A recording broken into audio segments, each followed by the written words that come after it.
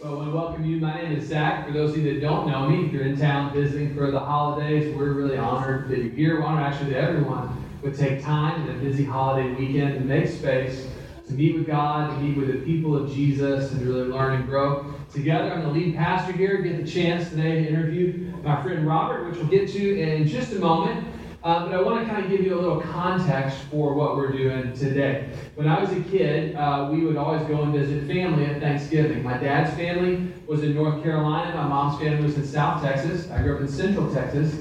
And so either family would hit one holiday or the other. And the holidays would go fairly similar at both houses, right? You'd eat great food, you'd watch little sports, and then kind of the parents, the aunts, and the uncles would start to tell stories.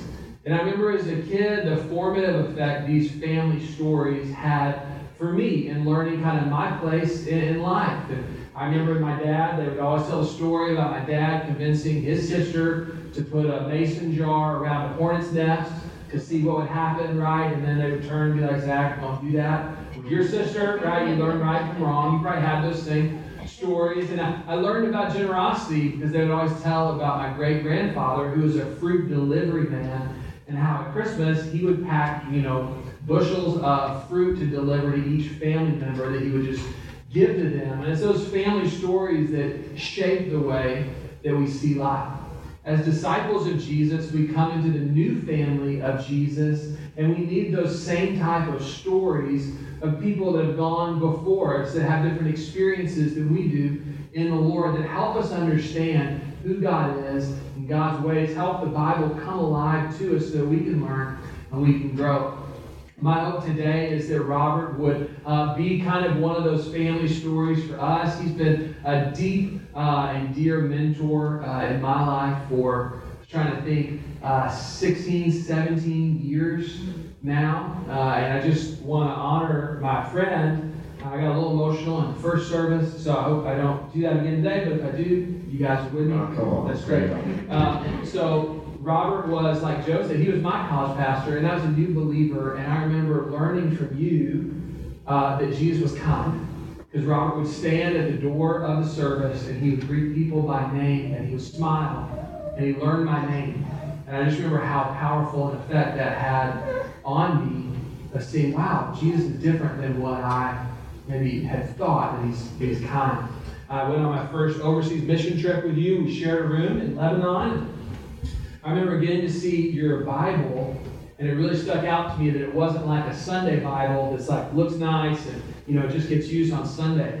But I saw the highlights and tattered pages and the underline. You could just tell that you're probably 24 at this time or so, have really just gone deep in the Word of God. And that was such an example for me of what it looked like to have an authentic relationship with Jesus. I learned from you that the gospel was not just for the cool kids or the rejects, but it was for rich, poor, young, old, red, yellow, black, white, or brown. The gospel was for everybody, and I saw you live that out in the way you shared your faith, and that just touched me so deeply. And those were my early experiences with Robert, but the benefit of time and commitment, like we talked about last week, is that you get to see someone grow over time.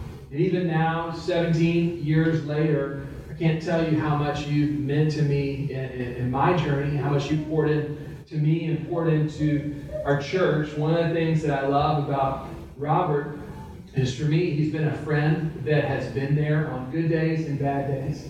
And that he is someone that comes with an encouraging word. I don't know, outside of my parents and my wife, I don't know a person that believes in me more than you. And I just can't tell you how many times when I've been in a dark spot, a low spot, that we all get into, Robert's come with a word of encouragement, a word of faith, a prayer. And really, my hope for all of y'all is that in this church that you would have a relationship with someone like a Robert for you. There'll be a friend that's there for you on good days and on bad days with a word of encouragement, believing in you and praying for you. And my hope is that you would be that type of friend to someone else. I think our church would just be a really amazing community if we had those type of relationships throughout our church. So Robert, just love you, want to honor you, and really glad you're here today. Are you guys thankful for this guy? Yeah.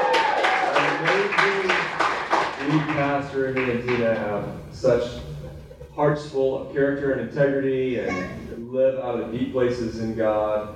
one of my dearest friends, and that intro was so much better than the last service where he kept saying how much I was older. He's older. He's my older friend. So I love that one so much better. Thank you so much. You're older, but you have more hair than I do. Hey, man, don't forget it. But so, can we show the picture of my family? You'll respect me so much more. You'll respect me more when you see my family.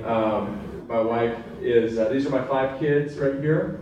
And just kidding, that's my wife on the end. And she is elvish. She doesn't age. I age. She does not. Kind of like an elf in Gandalf. And then my daughter Hallie is 14. My son Hudson is 12. And then my 2 younger, 10 and 8, Joshua and John Mark. My wife's name is Stephanie. And I am a blessed man. And it lives in the far off country of California. Suffering for Jesus in San Diego, California. And Robert is the pastor of the Antioch church there called All People. So if you're from San Diego or you know people in San Diego, a good place to send people. He's also the head of our board of advisors. And so I asked Robert to come in to share with us a bit around a theme that if you've been with us, we've been journeying and learning about, and it's learning more about the Holy Spirit. We saw in our Saturate series, an authentic disciple of Jesus has a calling, an invitation, a passion, if you will, to be filled with the Holy Spirit. So we've been learning about that. And I want to turn your attention to Ephesians 5, starting in verse 17. Kind of been meditating and marinating as a community on this scripture for the last 6 months or so. And it says this, "Therefore, do not be foolish, but understand what the will of the Lord is. Don't get drunk with wine, for that is debauchery, or that leads to bad fruit, but be filled with the Spirit, addressing one another in psalms, hymns, and spiritual songs, singing and making melody to the Lord with your heart, giving thanks always and for everything to God the Father in the name of our Lord Jesus Christ, submitting to one another out of reverence for Christ." So you see that idea we've been talking about being filled with the Spirit. And kind of the word pictures that are used are like someone gets filled with wine, and it begins to really influence you to be filled, not with wine of this world, but to be filled with the Holy Spirit. Or another image that's used is like wind catching a sail on a sailboat and pushing it forward. That our lives are meant to be kind of the sail from which the Holy Spirit pushes forward, blows the breath of God in and through our lives. And so we want to learn about that. So I'm going to ask Robert some questions this week. And then next week, we'll have Pastor Joe Ewan in from Scotland to kind of do part 2 in this series. My hope is this will help you, where you are, to learn and grow in your relationship with God. Excuse me. We have journals in the back if you want to take notes. But I encourage you just to say, man, what would God speak to me out of this? How would this apply to me? So with that as a background, Robert, you live in San Diego now, but your roots are not far from here, near Austin and Round Rock. Talk to us about your growing up years and the faith of your family of origin. Were you a Christian home? Did you grow up in the church or out of the church? What was your kind of upbringing related to the Holy Spirit in particular? Right, so I was surfing yesterday, but if you cut down deep inside, I'm still a Texan, although I traded my cowboy boots for some Vans. I love our roots here in Texas. My family is very different than the majority of people we minister to in San Diego, because you go across our church and there's hardly a second generation believer in the room. I have generations of believers. My parents were Christians, my grandparents, my great-grandparents. If that is the case for you, it is such a blessing and such an honor, because what I realized is I grew up with a biblical worldview, and I grew up with an understanding of morality and an understanding of there is a God and He loves us.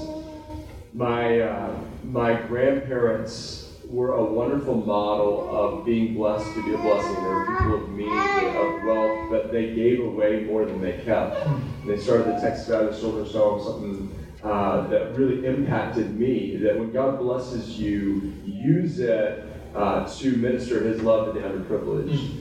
I grew up in a very traditional church, and I'm very thankful that I grew up in church. There were some wonderful things, there were some not so wonderful things. I'm thankful that we were always taught the Word, that the Bible was central. But for us, it was the Trinity was the Father, the Son, and the Holy Bible.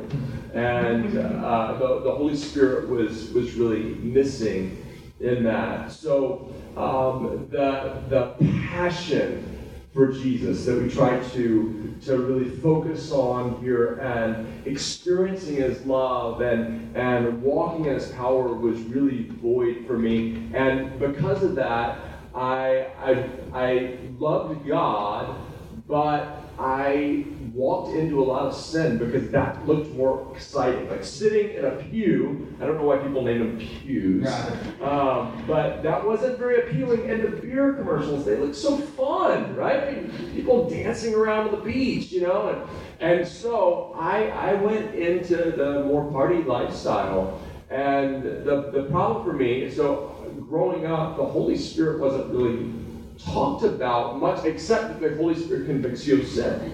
I knew that I had the Holy Spirit in me. When I got saved at an early age, at 7 years old, I understood I had sin. Jesus died on the cross for my sins, that He rose again, defeating the power of sin and death. I knew from John chapter 3 that I was born again. I knew the Holy Spirit was living in me, but all I really understood about the Holy Spirit is that He was like my conscience. Like if you saw Pinocchio, He was my Jiminy Cricket on my shoulder, telling me what not to do.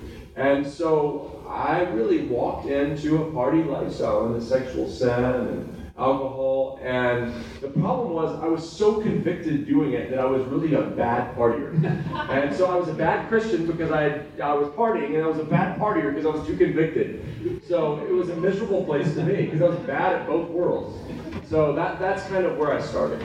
Okay, so with that as the foundation, then tell us, where did you first start to learn about the Holy Spirit, or where did this become more than kind of some words in a song or scripture on a page, but it became a part of your life? So I get to college, and I had tried to build my life into what I thought would bring me fulfillment, even as a Christian. So it was about accomplishment, it was about looks, it was about possessions, it was about achievement, it was about popularity. I dove into all those things in college, and yet I would walk around my campus and feel so empty, even as a Christian. And I would wonder, do people like me? What do people think? Am I important? Do I have self-worth? I would come back to my dorm room, and I would be so anxious and wound up that I would actually go into the restroom and vomit from just nerves. And I remember meeting this girl, Zach, and she didn't live in the cool dorm. She didn't drive the cool car. She drove an old rusted minivan, which I had an old rusted minivan last year, and it got in a wreck, and so I don't have it anymore. I'm thankful for that. And but she didn't run with the cool crowd, have the cool clothes, and yet I found myself totally envious of her. She radiated with joy and peace. And I remember getting to know her and finally thinking, I'm just going to ask her why she's so different. So I went to her and I said, girl, why are you so happy all the time? And she said, oh, Robert. She was like overflowing with joy. And I said, aren't you anxious? Aren't you insecure? And she said, of course I am. That if I don't fellowship with the Holy Spirit moment by moment, I'm a mess. But she goes, He fills me, and I feel His presence, and I hear His voice, and He leads me throughout the day. And it's changed everything. And I looked at her and I said, I can see that. And I said, I want what you have. And then I did something, don't ever do this, because you have plenty of men of God and women of God in this church. But I said, I need you to disciple me. So I asked this girl to disciple me. And she was like, okay. And so she was wise, though. We would meet out like in a public place. And I remember her saying, let's pray. And I started with my very religious prayers that I had learned in my formal church. So, I prayed first, Our Father and our God, we beseech thee, Father of Abraham, Isaac, and Jacob. And while I'm praying, she was like, yes, Lord. And I go, what is that noise? I was offended. I'm like, why are you making a chipmunk noise while I'm praying? And then she'd pray, and she'd be like, oh, Jesus, we love you so much. I'm like, good night. Like, that's a friend or something. It made me uncomfortable. And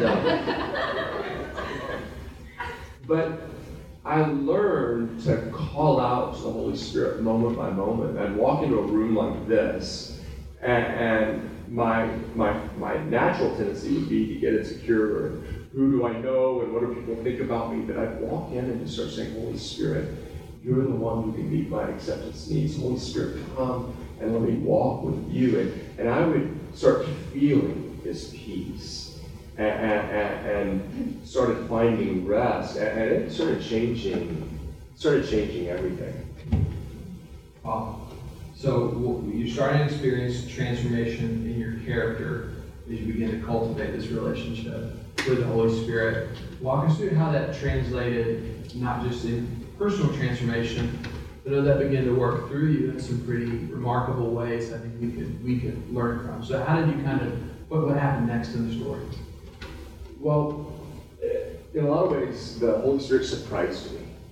I went home that summer, and I was going to do a little internship for my traditional Baptist church. So I asked my youth pastor if he'd mentor me. He hands me a book called Celebration of Discipline by Richard Foster. Some of you guys heard that book, right? Oh, I mean, talk about the most boring title on earth. He handed Celebration of Discipline. I was like, wah, wah. Anyway, I was reading the chapter on prayer, and it talked about this old Quaker exercise of repenting of your sins, like putting your palms down, repenting of your sins, and then opening up your palms and breathing in, and in the place where your sin was leading, asking the Holy Spirit to come and fill you. And I thought, okay, I want to learn how to pray, so I'm doing this in my parents' formal living room next to their baby grand piano and my sister's harps. I'm sitting there and praying this prayer, Zach, and I'm Lord, I repent of my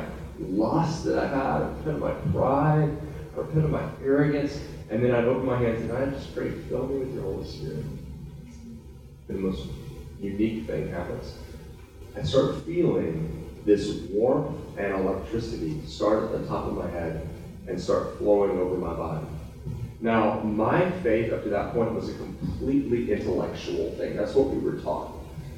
And so I'm having this experience, and I keep praying, and I keep saying, Holy Spirit, fill me. And as I'm praying, all of a sudden my language changes, and I'm speaking in different words that don't make sense to me. You're the chipmunk man. And all of a sudden I go, huh! I put my hand on my mouth, and I am freaked out. And I jump up, I run upstairs, I dive in my bed, and I pull my covers over my head. And I start going, God, I'm so sorry for getting into this weird stuff and asking you to fill me. I'm so sorry.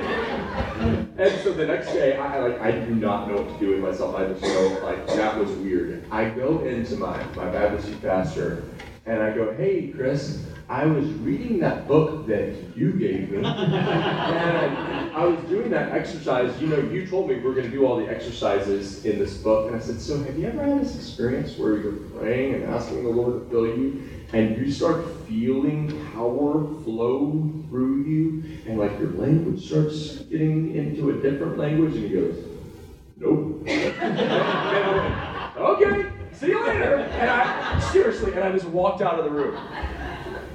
And I didn't experience anything like that for the next 3 years. Wow. I went from church to church to church looking for people who were passionate about Jesus. But I kept finding good people, but they talk about God on Sundays, and then they just live just like everyone else, Monday through Saturday.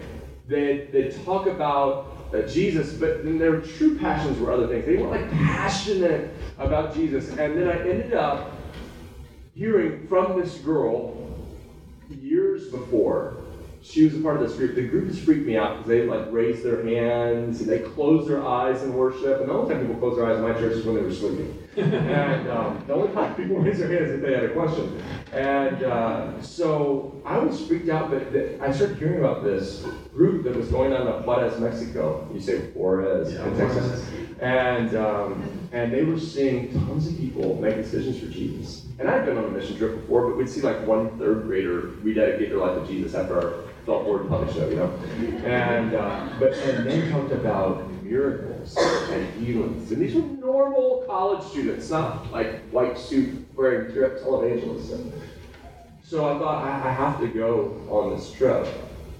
And so we met together before the trip, and what I noticed is these guys prayed. Like, they really prayed. They even fasted before the trip. And I've heard my whole life, you should tell people about Jesus, but they actually trained us. They gave us tracts, we memorized them. So Zach, we get down there the first night on the streets, and I am thinking this, Mexico must be like the magical world of Disney for salvations and healings, And so I'm thinking, this is it. I'm ready to go. And so we do our drama. We gather a crowd, and I walk up to these softest-hearted-looking Mexican people out there in this park. And I pull up my track, and I go through it with them, and I come to the end. Yes, Mississippi Cristo, do you want to receive Jesus in your heart? And they look at me and I'm like, no. I'm like, no? Like, are you sure? They're like, no. And I'm thinking, what in the world? So I go to the next people, I go through the whole thing again, soft-looking people, do you want to give your life to Jesus? No. So, what happened? Like, I thought this was the place where this stuff happened. So then they say, pray for people. So I put my hands on this first person that asked for prayer, and I pray, how are you doing? No. No better, right? And so, then you start getting desperate. Okay, what did they do in the Bible? In the name of Jesus, also that still doesn't work. So you start spitting, just spitting on your hand. And Jesus spit, maybe that'll help you. Nothing. So 3 days, I'm totally discouraged. On the 4th day, I'm just thinking, okay, I'm the healing dummy. I'm like, nothing happens when I pray or when I share. In the mornings, the college pastor at the time, Jimmy Seibert, was talking about the power of the Holy Spirit and the baptism of the Holy Spirit. And those words weirded me out because of my upbringing in church. I thought that's for super emotional people, that's for uneducated people. But he started explaining how 85 to 90% of church growth worldwide is among people who are embracing the power and the gifts of the Holy Spirit.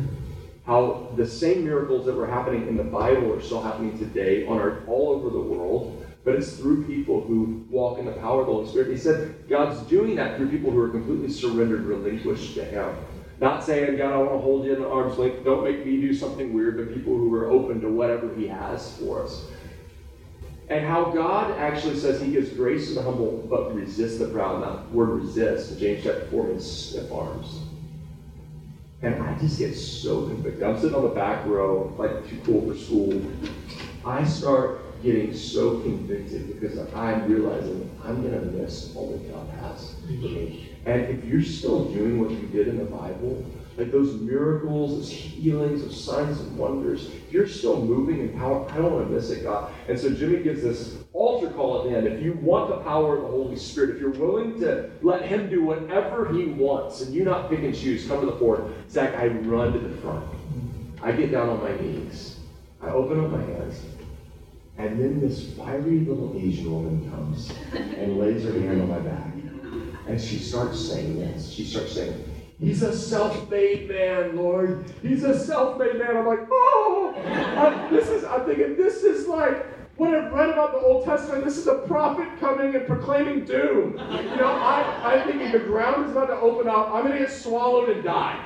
And she's saying that, so I just start crying. I'm like, oh, no. And then she says, but the Lord is saying, if you'll humble yourself, He'll raise you up as a leader in this generation. When she starts praying that, the power of God starts hitting me.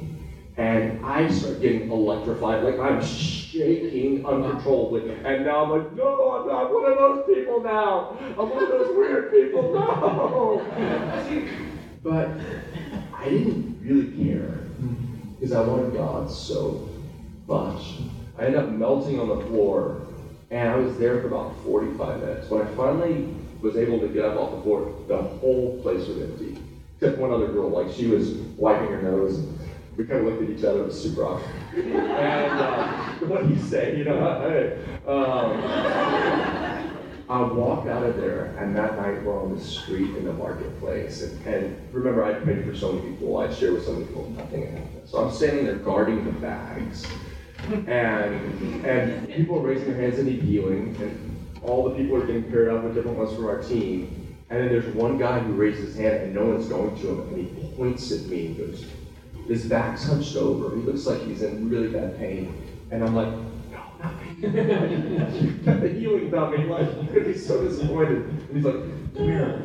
And so I'm going, oh, okay. I reluctantly walk over. I grab this sorority girl that she was clueless. And we walk over together and lay hands on this guy.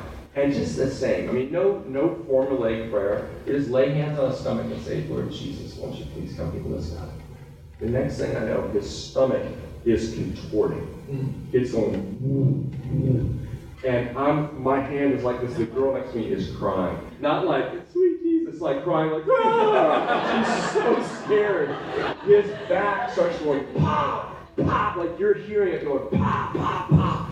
And until he finally stands up, tears streaming down his face.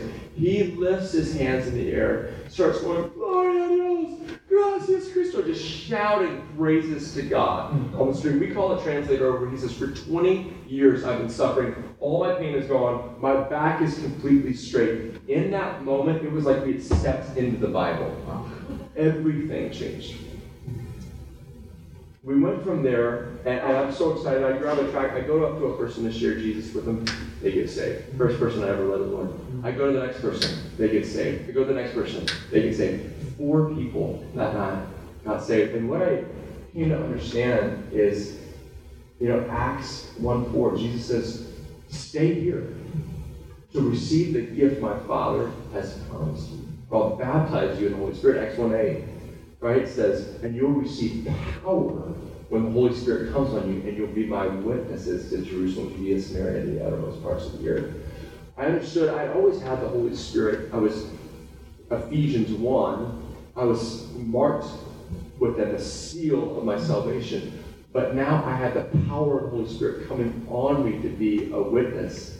And it was enabling me to see the things the disciples saw, the things that Jesus walked in. And since then, it's been a journey of walking in that and helping other people have the same experience. Awesome, amazing story. So what I hear you saying is not only did it impact your personal character, helping you work through your insecurity, but also there was a fruitfulness to help other people, to minister to other people, and remarkable power came through being filled with the Spirit. So you're how old are you at this point? Now? No, in the story. Thanks for the age. I was 21. 21. So you're in your 20s, right? You might be in here and you're in high school or college, grad school, early 20s. How would you speak kind of to that season of life as people are saying, well, I want to cultivate this type of dynamic relationship with God. I want to grow, walk in the Holy Spirit. What would be some practical advice that you would give in terms of how we can take some steps in that? I love that age because your life is completely before you. And what I was challenged with was Psalm 103. It says that the children of Israel knew the acts of God, but Moses knew his ways. And I want to be a person who actually knows his ways. And so I started spending a lot of time with him. I started spending the first hour and even a couple of hours every morning. I was very busy, but I realized this is what I want more than any other thing, is to be a friend of God and to know the Holy Spirit. So I would challenge you, believe it or not, you'll never have more time if you're in college or your early 20s and you're single, just to invest in your relationship with God. And he would start speaking to me. I'd pray about what's going to happen that day, and he'd lead me to people. I started leading people to the Lord on my college campus. I started praying for the sick, and they started getting healed. He'd speak to me to go to different countries on these adventures with him, and I just started seeing God do the most amazing things on this crazy journey with him. So I'd say dive wholly in as a young person, and it lays the foundation for a life of faith. Wow.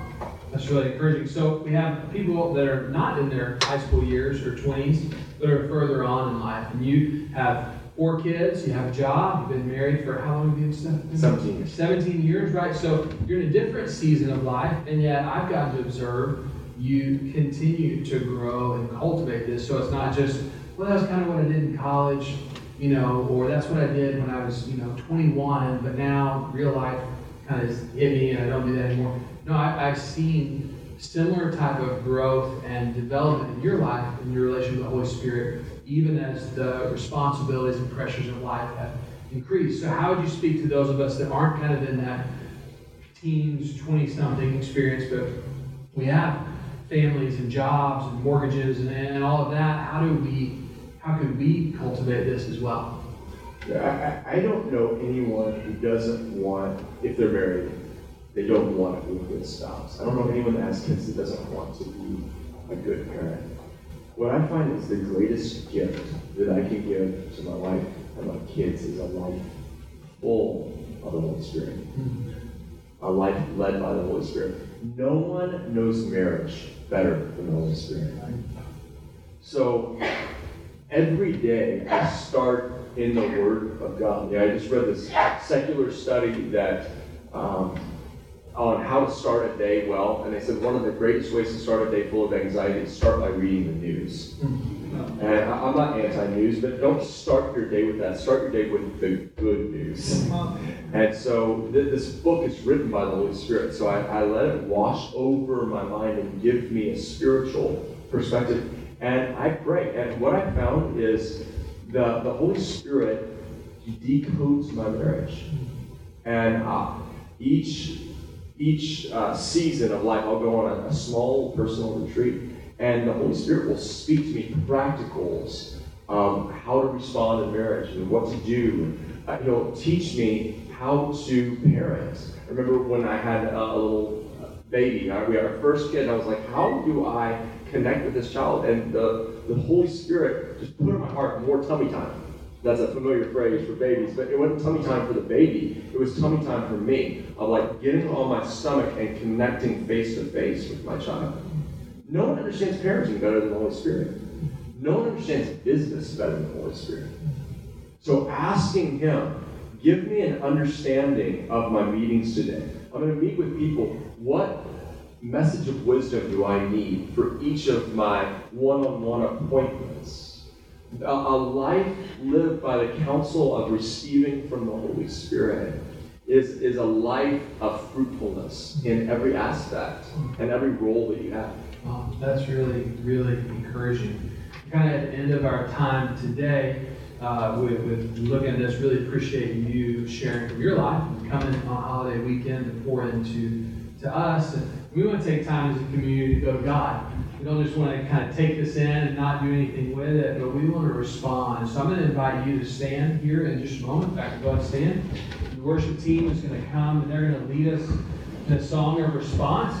And if you're here and you're like, man, this is just really resonating with me, I know it's an area that I want to grow in, the front will be open for you to come forward and to receive prayer. Some of our life group leaders, staff, prayer team will be available to pray for folks.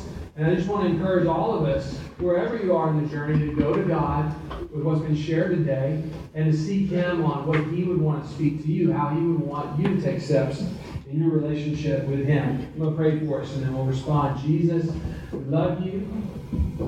Thank you for the gift of the Holy Spirit, God's empowering presence. Thank you that you're at work in our midst, Lord, and you want to fill us in such a way that we can know you more, that we could experience transformation in our character, that we could love well, Lord, and that we could minister in power to help people. So we just want to create space in the midst of the busyness of life to meet with you and to let you fill us, Lord. In Jesus' name, as the band leads us, we encourage you to respond.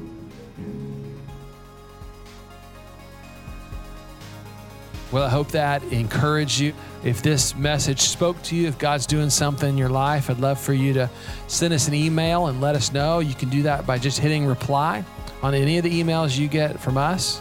Wait, what's that? You don't get emails from us? Oh man, why don't you go to our website and you can sign up for our community newsletter. Once a week, you'll get updates on what's going on, what God is doing in our midst, and we would love for you to be a part.